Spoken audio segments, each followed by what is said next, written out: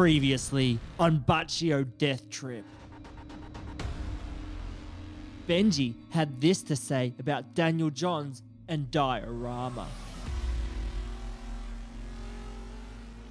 Throw out your Tool opiate shirts, bring in your flashy kimonos, and let's talk about the last good fucking thing Daniel Johns has ever done. Ever done.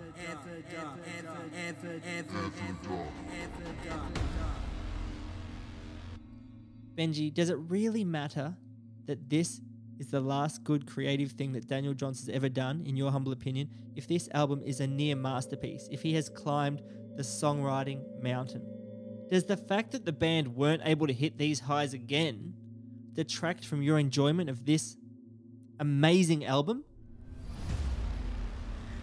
Do you have to say that because you're Australian? I am going to go full Columbus syndrome on this album. I've just discovered it. Like, I have poo-pooed Silverchair for so long, and I've only just recently discovered Diorama. I'm like, you got to hear this band Silverchair. They're crazy.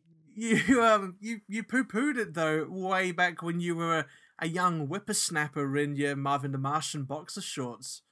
So are you telling me, before we get into my answer, just for full disclosure, you didn't really listen to Diorama when you gave a girl shit for liking Diorama, that you actively put her off Diorama? Not just a girl, like my first love, like my first girlfriend. Oh, I think we'd been man. together for like 2 years at the time, and I don't know what I was listening to or what I was hearing when I heard her play Diorama, because I'm a big Brian Wilson fan, and I was back then. Like, I loved Smile and yeah. I loved Pet Sounds. Oh man, I mean, I loved the Beach Boys more than the Beatles, and I used to rag on the Beatles, and then I started listening to a bit more of the kind of not single stuff and realized, oh shit, these guys are pretty good. But I'm still predominantly a Beach Boys fan.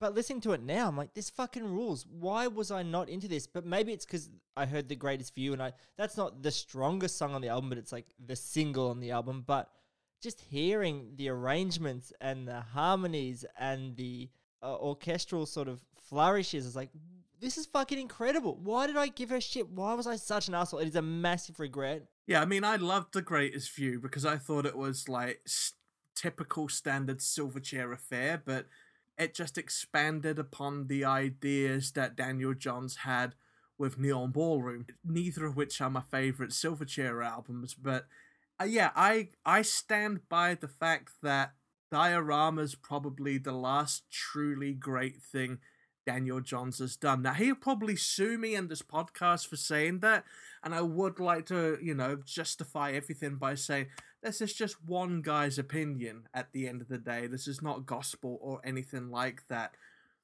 But when they came out with Young Modern, it just seemed so pompous and over the top. So Diorama was like the last truly big. It had a real Baz Luhrmann vibe to it as well. It had a real theatrical kind of presence to it. Like starting off with Across the Night, which was just a fantastic little kind of ballad, then kicking into The Greatest View. So yeah, I stand by the fact that this was the last good, and I'll say great thing that Daniel Johns has done. But fucking still, man, Freak Show's the best Silverchair album as far as I'm concerned. Of course it's the last great thing that they've done, because it was such a huge step up. It's so hard to top. It's like saying, oh, Usain Bolt, he was shit after he broke the world record. It's like, well, he broke the world record. How many times do you want him to keep breaking the world record? And even he had to go like, you know what? I'm changing it up. I'm going to go play soccer. That was his dissociatives period, you know? Usain Bolt playing soccer was Daniel Johns making like, I Can't Believe It's Not Rock with Paul Mac. And then he did solo stuff with Joel Little, didn't he, at one point, producing? With Joel Little being the producer for Lord's first album, Pure Heroin. And he's worked with fucking Die Die Die, but who's not worked with those lovely chaps, man? He made those albums. Silverchair fell apart. Daniel had ill health. He was getting off antidepressants. He had the arthritis. The band sort of dissolved. And there's some weird sort of ill will between the members. That's almost like the Sex and the City cast, where it's like someone will post like a Daniel Johns is not good anymore, and then Ben Gillies will like that post on Instagram or like a comment or something. Ooh, spicy. Yeah, it's like Kim Cattrall and Sarah Jessica Parker. Like Kim Cattrall's decided that she's going to be in season 2 of just like No, that. I don't think she's decided. I think her character is, but she may not be that character, is what they're saying. Oh, for real? Well, that's ridiculous. Like, they're gonna recast Kim Cattrall's character, despite the fact that it's definitively a Kim Cattrall character. How are they gonna do that? Oh, hey guys, I had a botched facelift. Oh, my face got torn off by a monkey, and I've had facial I replacement. think they're going full Darren from Bewitched. Absolutely. Silverchair's run is exactly what you want. You want raw, grungy first album. Every album got better, and then Young Modern sort of took a turn. But that 4-album run, Frog Stomp, Freak Show, Neon Ballroom, and then Diorama, you can see them take those steps up really, really well. I don't know. I just think that's the kind of near the perfect evolution of a band, bar all that stuff that's going on. If you're just looking at those 4 albums and the output there, that's what you want.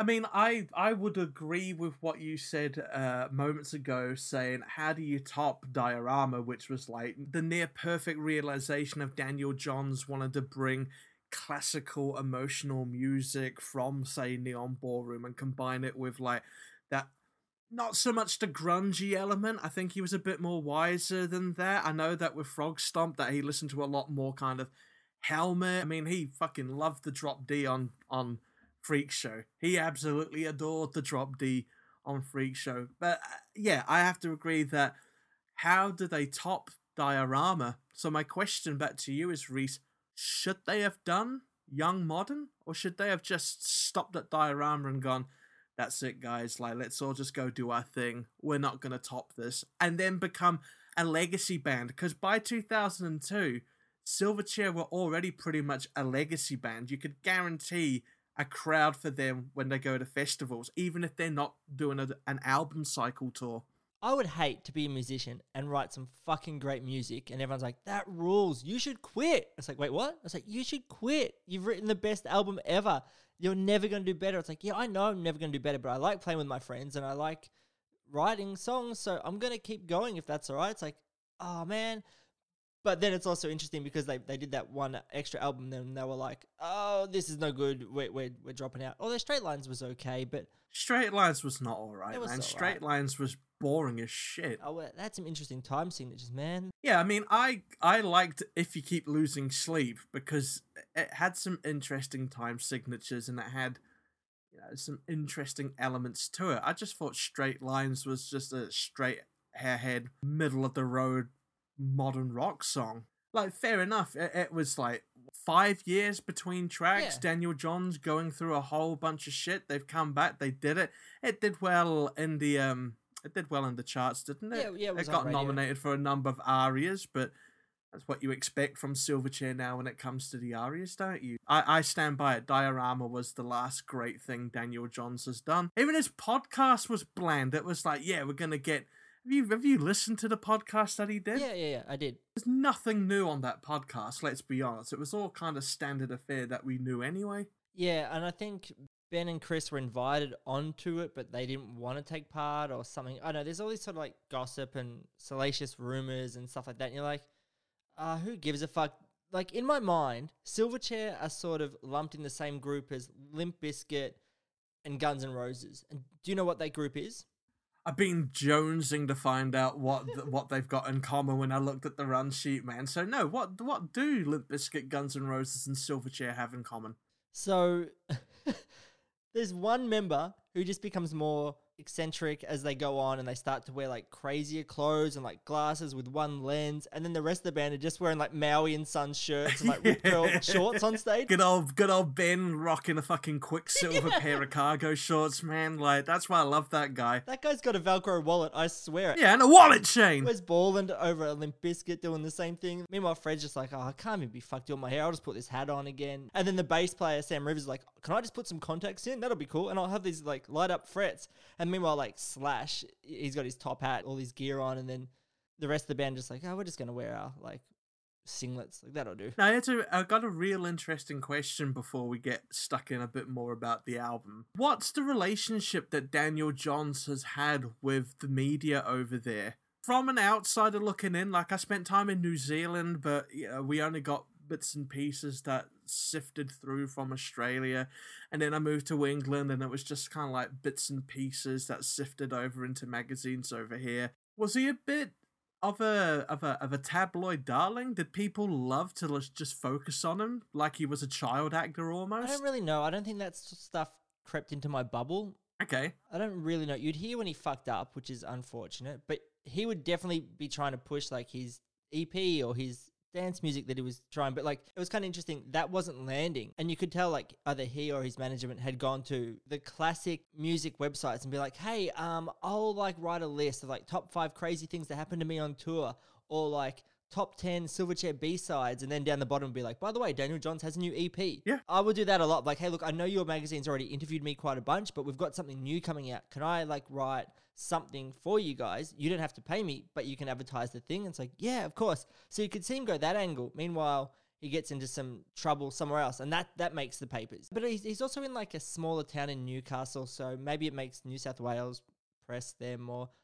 I think he's a bit of a recluse as well. If you're not familiar with the story of Silverchair, those guys did the first Triple J competition where bands would like a battle of the bands basically, but based on the radio rather than anything else. And because I remember the very first music video for Tomorrow, which was when they were like playing with their shirts off, and then they got picked up by a larger label in America, and they re-recorded that. So now the most common video for Tomorrow is the one with the pig man counting his money and stuff like that. But just reading things like how, hey guys, you're going to be playing the MTV Music Awards. Oh, okay, are we going to be opening? Yeah, but we're going to put you outside on Times Square on a balcony that the Foo Fighters announced that Pat Smear was going to leave on. And it's going to be a real focus on you guys. And at a young fucking age to have that foisted upon you. And that's just, as you've said, like, they came from a small town in New South Wales. Yeah, I'm not surprised that Daniel Johns got fucked up a little bit. They treated him like a teen pinup.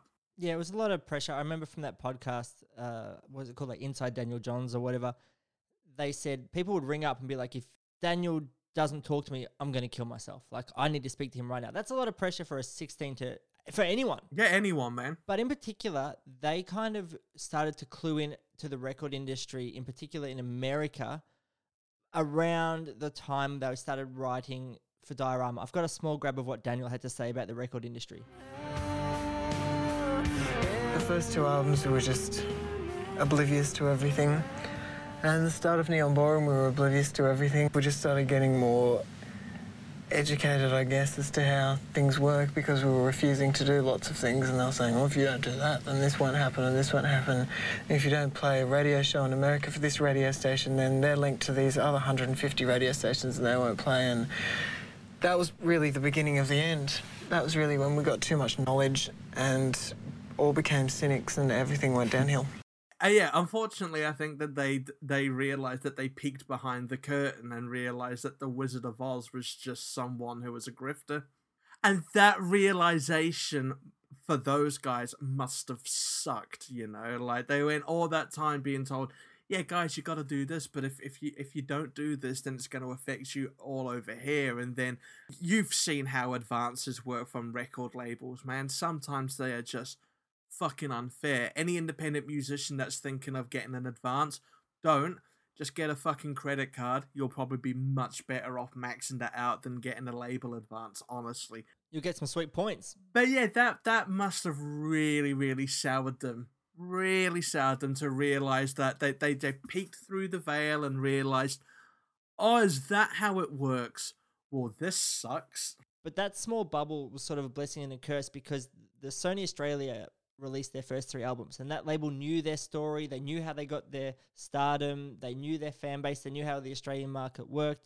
But then Silverchair were like, we've done our 3-album deal. We're going to look at a major label, because then we don't have to pay some sort of tax to the major Sony. We can just do our own thing. So their manager created 11, the record company, to cover Australia and maybe some other regions.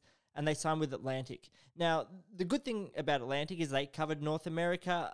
And great, they have much more reach and they could get their album out there. The bad thing is that label is just like, we don't really fucking know your story. You're a band. We know you wrote Anna's song, Anthem for the Year 2000. We know you wrote Freak Show. We know you've got a fan base. Fucking what have you got for us? And so they started, recording Diorama. and sending the label stuff. And the label like, no. This isn't Silverchair enough for Silverchair fans, because all of a sudden they're sort of taken out of context. They don't have that family history behind them. And there's actual footage online, man, of the record guy going in and asking them to change the way Daniel sings. And Daniel's like, oh, I don't know. If I do it, then they've got an option. Like if I give them 2 vocal takes, then they've got an option. If I just give them the one that I want to do, that's all they can run with. They can either run with it or not. You know?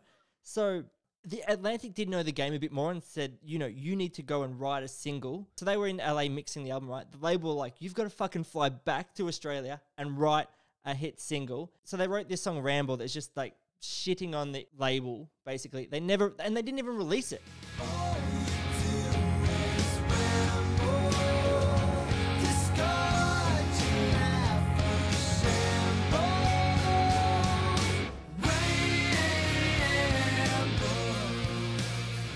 How is that any different to The Greatest View? Well, I guess this was written out of a place of anger and not want. Or like how Korn, released Your Want a single. But yeah, I mean that sucks about the whole Atlantic thing, because if they properly tracked Silverchair's course leading up to Diorama, then I mean, it, I know it, a ton of Silverchair fans know it, a ton of music journalists know it.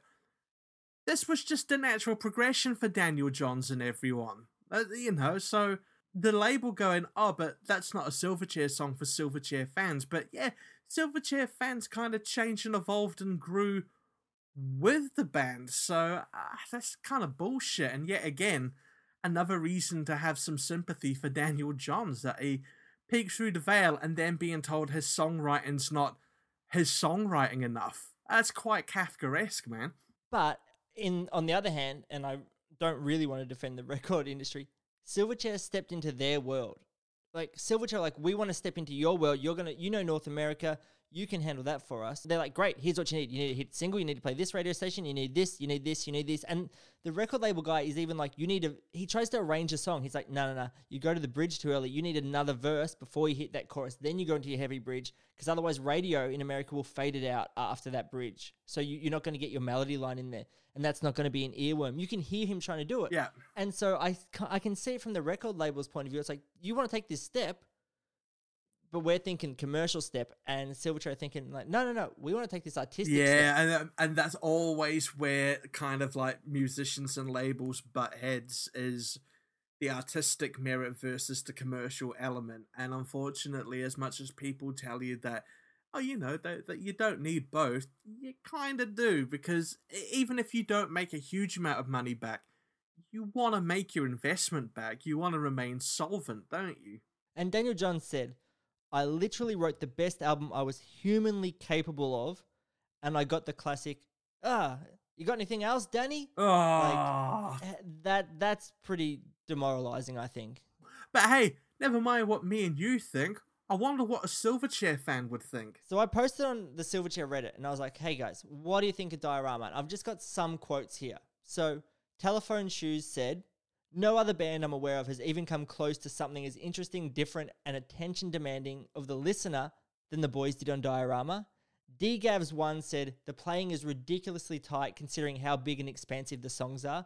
And that's true. Like, Ben and Chris are they're just laying down the foundation. There's not that much like flair or like, it's the Daniel Johns show, because those guys stepped back and allowed that to happen just by like, we'll just keep doing what we're doing. Daniel, fly. Kylo Hepburn said, Diorama is my favorite album of all time. The Axolotl 04 said, Diorama is my feel-good album. It takes you through a colourful journey from track to track. The songwriting and composition is absolutely breathtaking. Yeah, and like it is colourful, even looking at the album artwork and the diorama box, or diorama box, however you want to pronounce. If you're Lars Ulrich, diorama box by Daniel Johns. Even that, like, they match the artwork with the songwriting magnificently. I always got Wizard of Oz vibes from it.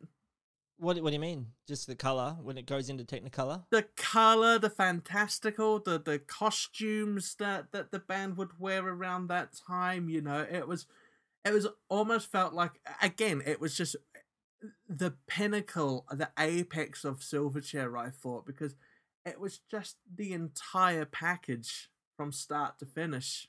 allow me to go Bomb Funk MC style straight from the top of my dome here. Hot takes. Yeah, hot takes galore. You've brought up Wizard of Oz.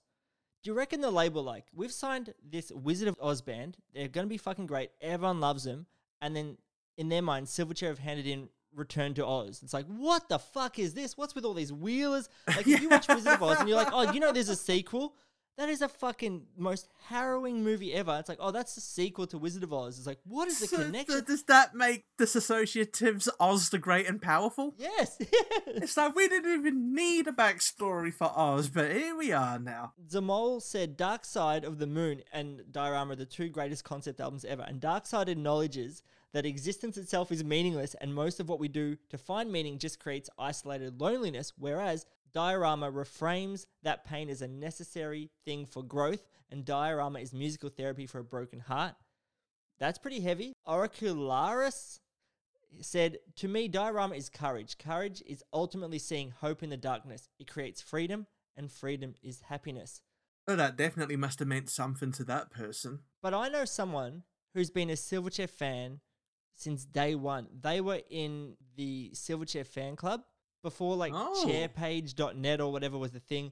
And it was called like the Llama Club. Yeah, it would have been because they had obsession on that first album with llamas, didn't they? Apparently. I don't like the first two albums that much. I'm not a grunge boy, really. I'm not much of a grunge boy. Not a Helmet fan? Not really. But I wouldn't even class them as grunge. No, I mean, because I wouldn't really class Freak Show as grunge, but anyway. Yeah, maybe I need to go back to Freak Show. Yeah, so my friend, early days Silverchair fan, I've asked him to record something. He sent me something 5 minutes long, and this is real. This isn't like me putting on a silly voice. I promise you this is him, and I haven't heard this. Let's see what he's got for us. All right. Hello, I am member 1911 of the Llama Appreciation Society, otherwise known as the Silverchair Fan Club. I have been invited onto the Barchi Chocolates podcast today to discuss the Silverchair album Diorama from a fan's perspective and a general overview of his life as a Silverchair fan. That is why I have asked for my voice to be disguised.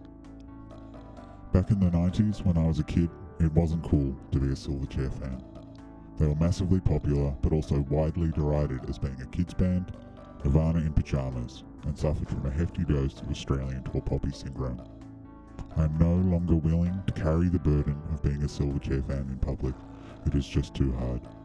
So hopefully, this voice disguise doesn't break and reveal my true identity. Oh no, I think it broke. Hang on a minute, I'll just make some adjustments. Okay, there we go. Oh no, now I sound like Reese. Oh. What a dog. I'm going to turn the voice disguiser off because I'm not actually ashamed to be a Silverchair fan at all. That was all just a setup to have a joke at Reese's expense.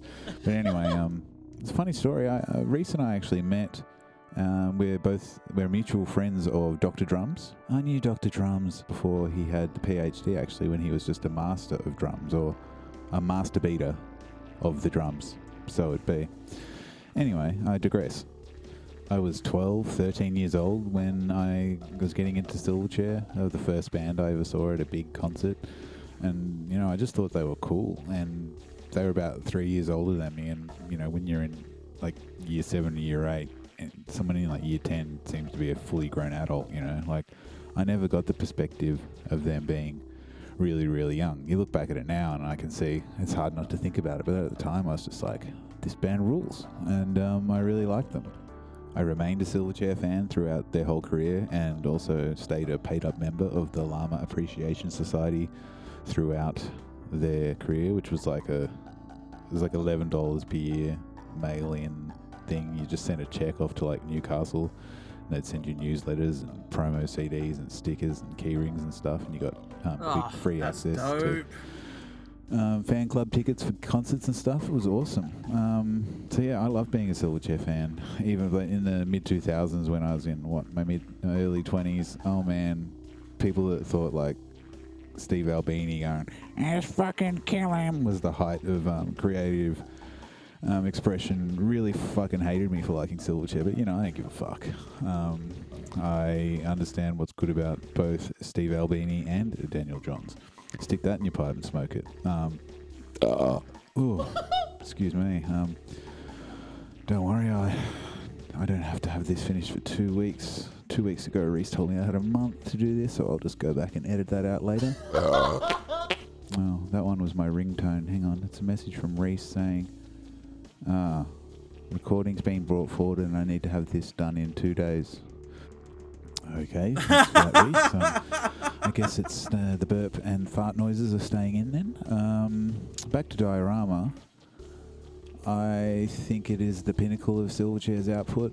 The songwriting, production, and execution just well exceeds anything else that they did in their career and most bands ever try to achieve. It's really quite an astonishing record, I think, compared to what their peers were doing, and an extremely important metric here is that there are no genuine wussy songs until track 9, Love Your Life. Before then, all of the tracks have at least an element of being a rocker or a banger. So their record label in the US basically didn't want to release it because they were like, this doesn't sound like Silverchair, there's no singles on it, and if it weren't for the special efforts of Llama Appreciation Society member 1911 in negotiating a special deal with the record company, it never would have come out in America. Oh, hang on, I see what's happened here. I've been writing some fan fiction and it got mixed in with my notes for the podcast. Hang on, that's a little embarrassing. That's pretty much all I had to say about the album. Thanks for having me on, Barchi Chocolates, and I look forward to hearing a no doubt mature and joke-free discussion of Silverchair's Diorama. Thanks for having me on. Thank you, Sergeant Stavros Squid Chips, man. If you listeners, if you weren't sure, that was a bed of Silverchair songs with burps replacing the vocals. Incredible stuff, yeah. Really glad that was in stereo. So do you think that if they released an album that had just full of burps instead of vocals on Diorama, it might chart higher in a greatest albums of all time list? Or let's be honest, if they were an American band, Reese, would they have achieved more success? So I was thinking a lot about this because just as this album was about to be released, and there's footage of it, Daniel Johns' knee starts swelling up. And he's like, fuck, what's this? And it's arthritis, and they weren't able to tour, and it just wasn't able to be launched properly. But then they came back and did this like Aria's performance, and it just, like, maybe this is the Australia tour poppy syndrome, or maybe it's just like the Australian sort of cringe factor. I'm just like, great performance. If this was at the Grammys, this would have been legendary. This would have been, like, Americans do pomp and circumstance so much better. They do celebrations and events so much better than Australia. And it's great that they stayed in Australia to do it, and I love that. But it's like, I think it's a major reason why this doesn't make the top 500 albums of all time on, from the Rolling Stone magazine. I think it is such a great album that just totally missed the American market. Even the video for The Greatest View, it's pretty shit. I like the video, but I thought the video had that classic American sheen over the top of it. It looked like an Australian thing that wanted to have the American sheen. Was it filmed in Australia? I would imagine so, yeah. Okay, I thought it might have been filmed in America, No, because it looks like the same as like Rove Live. I don't know if you ever saw Rove Live. It looks like the same camera was used. I feel like Australia at that time had 3 cameras, and I was like, "Oh, Rove's using it tonight. Silverchair got it tomorrow night. Yeah. Well, Derek and Terry will drop it off. Yeah, and then Paul Hogan can have it the next night. It's all right. Mel Meninga's going to do all the rounds for them as well. That's a rugged joke for all the rugby league fans out there, despite this being a predominantly Aussie rules show. But we haven't really talked about the secret weapon on this album, which is Van Dyke Parks. He was great in Mary Poppins, and he is great on this album. He had an awful Cockney accent, didn't he? If you aren't familiar with Van Dyke Parks, he's basically, the guy who wrote the lyrics to Brian Wilson's Smile. He also worked on Beach Boys, Pet Sounds. He's worked with U2, Randy Newman, Fiona Apple, Joanna Newsom, and Skrillex. And he was briefly a member of Frank Zappa's Mothers of Invention, I'm pretty sure. And in 1960, he was releasing albums. And in 1970 something, he released this album called Clang of the Yankee Reaper.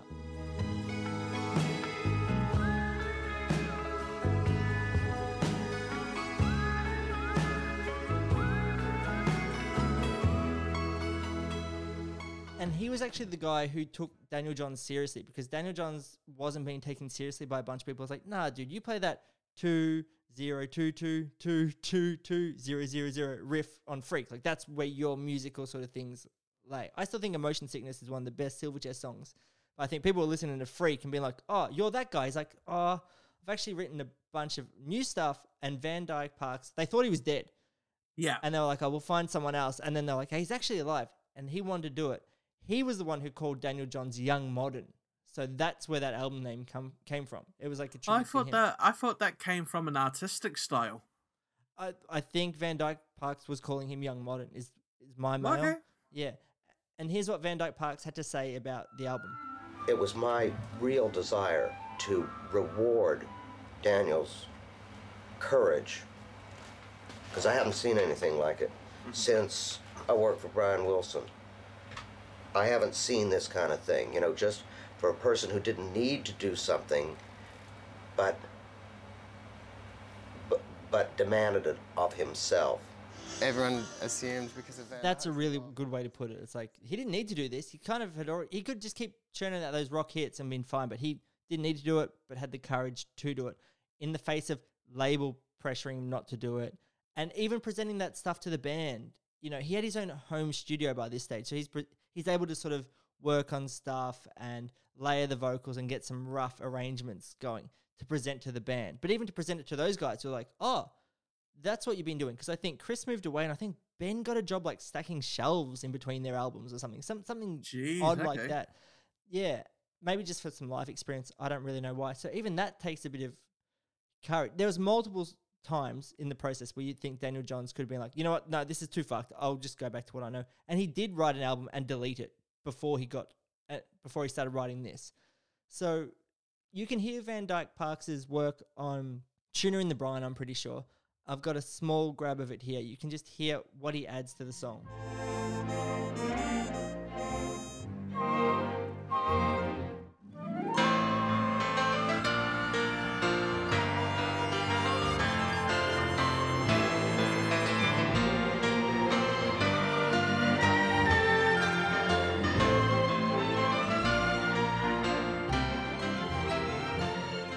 Told someone like that's a Silverchair song, they're like, what? It's like, yeah, that's what's being played in the back of a new Silverchair album. You can't wait for you guys to hear it. Like, that's fucking pretty wild. Yeah, and people fucking hated it critically. Yeah, people like ragged on their friends who and lovers who and girlfriends who listen to it. And those people, you know, hopefully now they've come along and realized the error of their ways. Yeah, I know, but hopefully James Jam from The Enemy has also realized the error of their ways, because you look at the reviews, it got pretty good reviews. It got comparisons to Elliott Smith, which was incredibly flattering. But at the time, the pinnacle, the paragon of music journalism, the New Music Express, gave it a 3 out of 10, saying it was overproduced Aussie rock and that Silverchair should be compared to Bryan Adams in their attempt to venture boldly into exciting new musical landscapes. Tuner in the Brine was grossly pretentious and overblown, and the album as a whole was inoffensive, especially in comparisons to the band past post-grunge. The band were not trying to make a mature musical statement with the album, but rather, quote, impress their parents. Ooh, what a dick. Yeah, I think that's fundamentally wrong. And I think that's the problem with journalism at the time. Music journalism, it just got to the case of, how can we be really stinging and show pony how much we don't like something? And why did people really have a dislike towards Silverchair? I mean, Nirvana in Pajamas is one of the funniest things I've heard regarding a critique about Silverchair. But is it because he was a bit of a pin-up? Maybe New Zealand has this as well. It's very much tall poppy syndrome, and I don't want to go on it too hard. But yeah, I've heard it be discussed almost in relationships as well. Like if you're with your partner for a long time, you're kind of like, well, I know everything about them and I know where they kind of came from and I've met their parents and I've seen the environment they were raised in.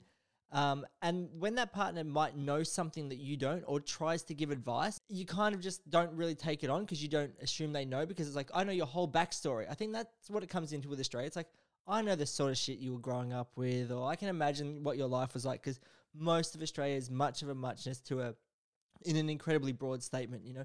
you know, you're a white middle class kid from Newcastle, we can kind of gather what your upbringing is like, whether that's true or not. Like, you can imagine that's how people think. And it's like, who the fuck do you think you are, like, writing all these songs with Van Dyke Parks and Paul Mac, and why are you wearing, like, glasses with one lens, and you know what I mean? Like, why are you wearing a scarf inside, and who the fuck? So I can understand where it comes from. It doesn't mean it's okay, but No. but then again, when they try and jump out of it to go to America, and they were hugely popular overseas, like they played massive festivals, like headlining slots. I mean, you can take a look on YouTube at they played a set at Reading, which got broadcast on television, and you could see the crowd were there. And, you know, Daniel Johns, I mean, I saw Silverchair live at the Electric Ballroom in Camden during the Neon Ballroom tour, and I was just, oh, fucking hell. It was one of the best live shows, and I believe Channel V in Australia, they broadcast, it would be the either Across the Night tour or something like that, but it was huge. It was up there with, like, perhaps She Had when they played Altair Square, and that was like their big comeback. So they put on a fantastic live show when Daniel Johns is able to do a live show, you know. You know, I think Enemy does that to bands as well. That Australia definitely pumps bands up and then tears them down. We did it with Craig Nichols and the Vines. Oh man, and I fucking loved the Vines. Yeah, so it's pretty grim. But we all have regrets, man, and we all make mistakes. And like Silverchair said in The Greatest View, mistakes don't mean a thing if you don't regret them. Mistakes don't mean a thing if you don't regret them. And Benji, I've got a game on that theme. Would you like to play a game with me? Yeah, I'll play a game with you. Now, this is a game I know for a fact all the answers, because this is a game about me and my regrets. Oh my god, alright. I'm going to read a scenario. I'm going to give you 3 options, and you tell me which option you think actually happened. You hit that click, Reese. Benji, I started at a new school halfway through the year, through like the first year of primary school. We call it prep. Maybe people call it kinder or foundation or whatever. What did I wear on my first day? Was it A, a pair of yellow overalls with Lola Bunny all over it? Was it B, an X-Files shirt that said the truth is out there? Or was it C, a fluoro hat that said Bikini Inspector? How old would you have been at the time? 5. Maybe 5. 6. Yeah, 5. 6. I was a year younger than everyone that went. I'm like Doogie Howser, man. So yeah. I'm gonna go with the Lola Bunny overalls, because I think wearing a Bikini Inspector bucket cap is a bit much, and you're not a real sci-fi fan, I don't think. So that rules the X-Files thing out. So yeah, I'm gonna go Lola Bunny overalls. I'm sorry. Oh, I did love the X-Files, but I wore a Bikini Inspector hat, and I wore it for about 2 years every day in primary school. And I even found it and wore it on my last day of year 12 for my graduation, where a member of parliament gave me my certificate wearing a fluoro green Bikini Inspector hat. That how is did absolutely you get true. away with that? That seems incredibly inappropriate. I didn't know what it meant. My parents put it on my head. I also had a card in a Velcro wallet called Wallet Inspector that I'd pull out all the time. I think my parents told me to go do these things, and I just went and did them. And teachers must have been pissing themselves laughing at it, but I had no idea. So yes, I did wear a Bikini Inspector hat through a lot of primary school. Your parents trolled you. Yeah. Yeah. My whole existence is a troll, man. No, it's not, man. Your whole existence now is a meme. That's that positive diorama thinking. Next question. On the first day of high school, what did I loudly say at the end of the day to a guy on a skateboard? Did I yell out, press triangle to grind, do a king flip, or I can do an ollie if it's on the grass? I really, really hope, Reese, that you said press triangle to grind. I really, really do. But it's probably I can do an ollie if it's on the grass, because that's a smart-ass thing Reese would say. I'm sorry. Oh, I don't know you at all. I said, do a king flip, and then the guy's like, it's a kick flip, you fucking idiot. And I was like, oh, man, everyone laughed. You gotta think, man, I'm trying to get across regrets. What do I really regret? Press triangle to grind is funny, you know? Yeah, I know What's that, the but regret? like, I thought you had no filter. That's the beauty of you. You have no regrets. That's what I find refreshing about you. Why did I? Oh my god. Oh God. Why did I go through a brief period of gelling my forehead? Was it A, one of the cool guys had a shiny forehead, and I asked him how he got it, and he said he always accidentally banged his head while he was gelling his hair. Was it that my friend's older brother told me it would stop acne from growing there? Or was it that I thought it would stop the sweat rolling in my eyes while I was doing bike jumps? I think it was you thought it was going to stop the sweat going into your eyes doing bike jumps. I'm sorry. Oh, I'm giving you far too much credit. Yeah. Aren't I? Someone told you, didn't they? And you believed it, didn't you?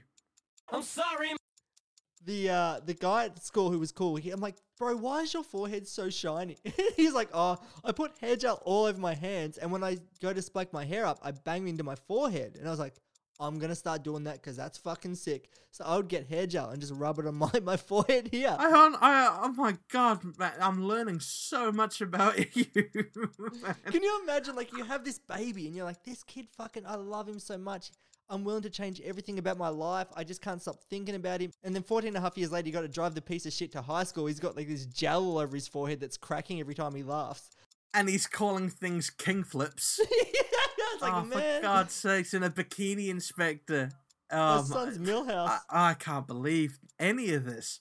I legitimately think that you're one of the coolest people I've met, and now it turns out the reason why we get along and we're cool is because secretly we're just fucking goofs, aren't we? We do it for the lols, don't we? It gets what? How many more questions have we got? I've got 3 more, but the last one is when I'm an adult, so that's even worse. Sorry, why did I kick over the kick drum in a drumming lesson, which saw me be banned from attending the class? Was it because the teacher said I would never be good if I didn't practice? Was it because he wouldn't teach me how to play Coma White by Marilyn Manson? Or was it because the teacher yelled at me for being late because I was trying to watch their Heretic Anthem video that had just dropped on the PRP.com? It's gotta be you were late because you were wanting to watch the Heretic Anthem video that just dropped. I'm sorry. Oh, for God's sakes, Reese. I was late to one class with that, but that was why. I was also looking up Incubus tabs for a certain shade of green. Easy enough to do. Please tell me that you didn't throw your toys out the pram because you wouldn't get taught Coma White. I'm sorry. Oh, thank God. Alright, so it's not that bad. He just said to me, like, quite calmly, have you been practicing? I was like, no, my drum kit's at a friend's house because we have band practice. I couldn't play the drums, but I had a band. And he was like, well, you're not going to be able to get good if you don't practice. And I was like, well, fuck, how about this? And just kicked the kick drum over. And he's like, you're not allowed in here anymore. But Benji, that brings me to the next question. 1 year later, I saw that drummer on a bus. And we were on the same bus together. What did I say to him? Did I say, have you ever heard Fear Factory? Is it true the drummer has a triple kick? Did I say, while you're on a bus, did you lose your license? Or did I say, hey, I've gotten so much better now. If you name any song of Tool's Undertow, I'd be able to play it. And then he said sober, and I said, man, that's so easy. Man, is it the third one? Yeah! At least I got the Tool question right. Man, you're a fucking prick, aren't you? Man, what did he say after you went, man, that's so easy? What did he... I think he was just like, you're a fucking real piece of shit, man. It's like, a year after you get kicked out of class, you're suddenly as good as Danny Carey. I'm like, yep, sure am, man. You see these drumming gloves? I have grown up and I have changed, but in my 20s, I went on a date to a bar with a girl, and to appear polite and civilized, what did I do? Was it, before she sat down, I took off my coat for her to sit on it, and she was freaked out and didn't want to sit on my coat? Did I sneeze into an ashtray, which blew a bunch of ash into my eyes? Or did I try to hand feed her some peanuts in a romantic gesture? Oh, Reese, you didn't try and hand feed her some peanuts in a romantic gesture, did you? I'm sorry. Thank God. You sneezed into the ashtray? Yeah. It hurt so much, and I had ash on my eyes for so long, and I reckon I spent like 40 minutes just rubbing my eyes going, I'm so sorry. I don't know why I did it. Instead of like sneezing into my elbow, like, why did I sneeze into it? I picked it up and like looked into it. Have you ever... No, you've avoided ashtrays. The worst is when you pick up an ashtray and you accidentally kind of like breathe in, and then it goes through your nostrils, and then you cough, but then you've coughed into the ashtray. It's a thing. I'm glad that I don't know too much about you because wow. I don't tell those stories often because I am embarrassed, but it's kind of interesting and it brings me to our sponsor this week. Someone in Hollywood has heard of this story about my bikini inspector hat, and they've written a movie about it called The Boy in the Bikini Inspector Hat, the story of Big Rigs. And I've got a track from the soundtrack. Would you like to hear it? Yeah, you know what? I think I would. Yeah, incredible sponsor to have. So definitely when this movie's released, go and see it. I think you'll love it. The Boy in the Bikini Inspector Hat. Hey son, it's your first day at your new school. I knew you didn't want to leave your old friends behind, but I hope your new classmates treat you really kind, and your teacher teaches you how to read and how to write, and I can see the apprehension creep behind your eyes. I can see that your hands are beginning to shake. Well, what would you say if I told you I had some apparel that would put those punk-ass 6-year-olds back into their place? So that's right, I've got something to ease your pain. I've got something that will help you to relax. It's appropriate for primary school. Don't worry about it, it's a bright fluoro green bikini inspector hat. Well, put it on your head, you little shit, you'll fucking wear it. And when your classmates see you, they'll ask, what's that? And you look them right in the eyes and you say, real calmly, it's my motherfucking fluoro green bikini inspector hat. Well, put it on your head, I don't want to see your tears. I promise that this hat will help you with those first day fears. I guarantee it's the ultimate first day flex. You'll be the coolest cat in school with your bikini inspector hat. And so I walked in to the school and the teacher had a look at my hat and said, that is the coolest motherfucking hat I have ever seen. And then all the kids picked me up on their shoulders and they carried me around the schoolyard and everyone was chanting my name. Fuck yeah, all thanks to this hat. Then they marched me to the principal's office and the principal took one look at my beautiful hat and said, you know what, you are now the principal. I am not worthy. No one has ever dared wear such a cool fucking hat on the first day of school. And that is how I became the youngest principal ever. 6 years old, the town had a month-long party for me. It was fucking wild. Get yourself a fluoro bikini inspector hat. You will not regret it. It made me who I am today. Yeah! Can't wait to see that movie. It's going to be better than June, that's for sure. Do you reckon?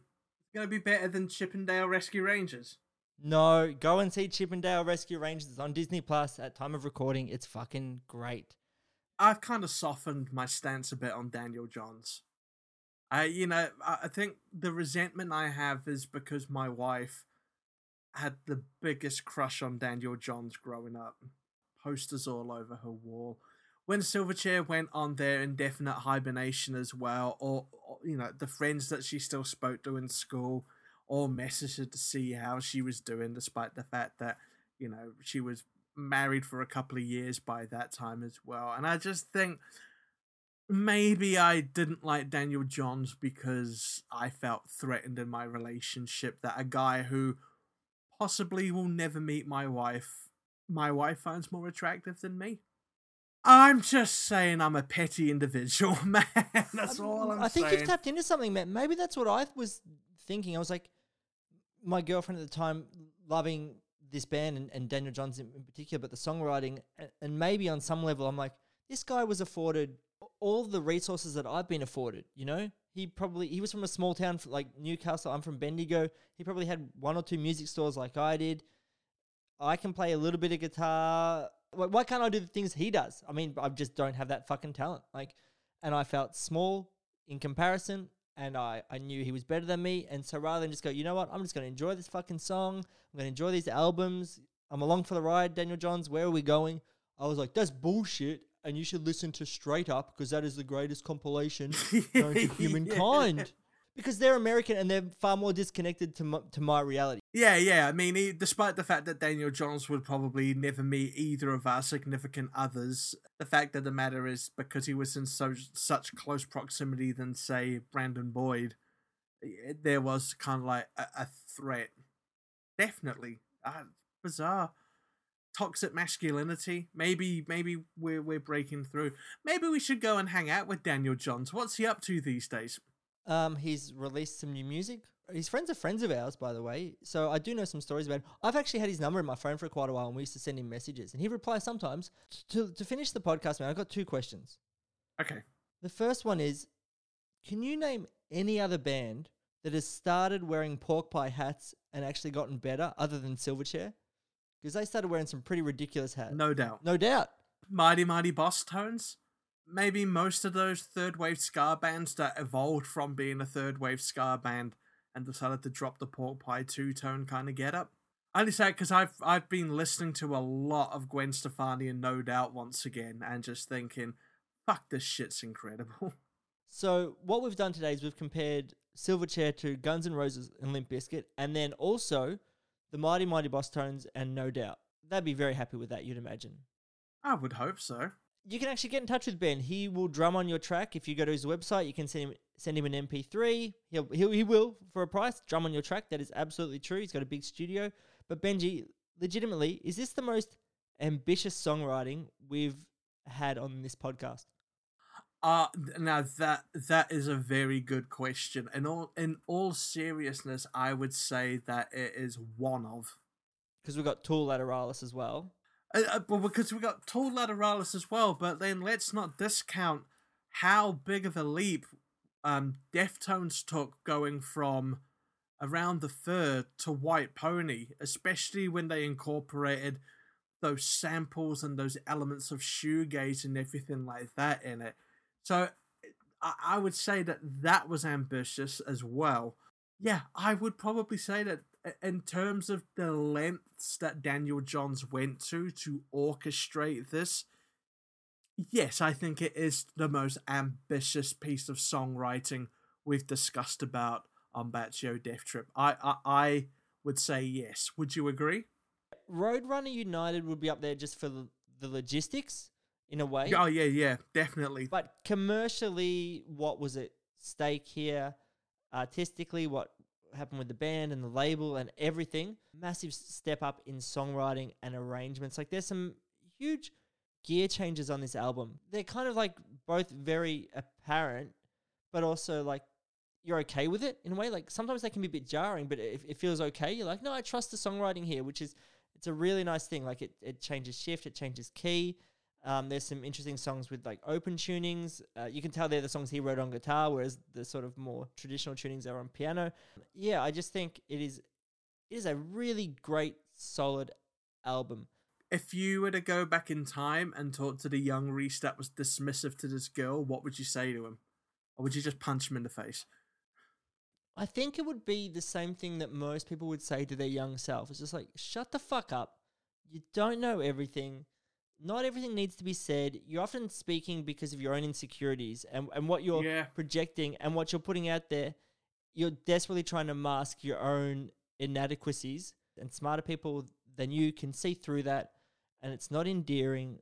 It's just ignorant. I would also say, don't feel threatened by Daniel Johns, because Daniel Johns is probably threatened by you. I doubt anyone's threatened by me. Timid wee thing that he is. Very. I mean, I would definitely take over in a conversation with him. Absolutely. That is my want, and that is what I do at all times. Well, then let's extend the invite to him right here, right now. Daniel, if you have anything you want to talk about, why don't we talk about your last album, which you decided that you did not want to release singles for because you wanted people to treat the release as an album as a whole, which is like, fuck yeah, Daniel Johns, thank you so much for that. Hit us up. What's the email address, Reese? butcherdeathtrip@gmail.com. Next week, Benji, we're talking about a band I have not heard 1 second of. The Mad Capsule Markets. Yep. This is a Benji album. This is a Benji band, I feel. It's definitely a Benji band. It ticks all the boxes. Japanese band? Check. Very, very fast, speed like drumming, check. A fucking awesome bass player, check. Getting photographed with them at Download Festival, double check. So yeah, I'm really looking forward to talking about Mad Capsule Markets. Tony Hawk soundtrack, check. Yeah, that was when I used to go by the name Chad Musker. If that isn't reason enough to tune in next week to hear Benji gush over this album and to hear my hot take as a new listener, have I learned anything since the young days of dissing Diorama? Tune in next week to find out that I'm still the same ignorant piece of shit. Benji, as we say every week at the end of this episode, ask your listening device to play Mad Capsule Markets, Osc Dis. And Chippendale Rescue Rangers on Disney+. Support Disney, they need our money. Support the little guys. I feel sorry for Disney as a really kind of bespoke company. We really need to throw all of our support behind the mouse. That mouse still needs his house. So yeah, let's throw our support.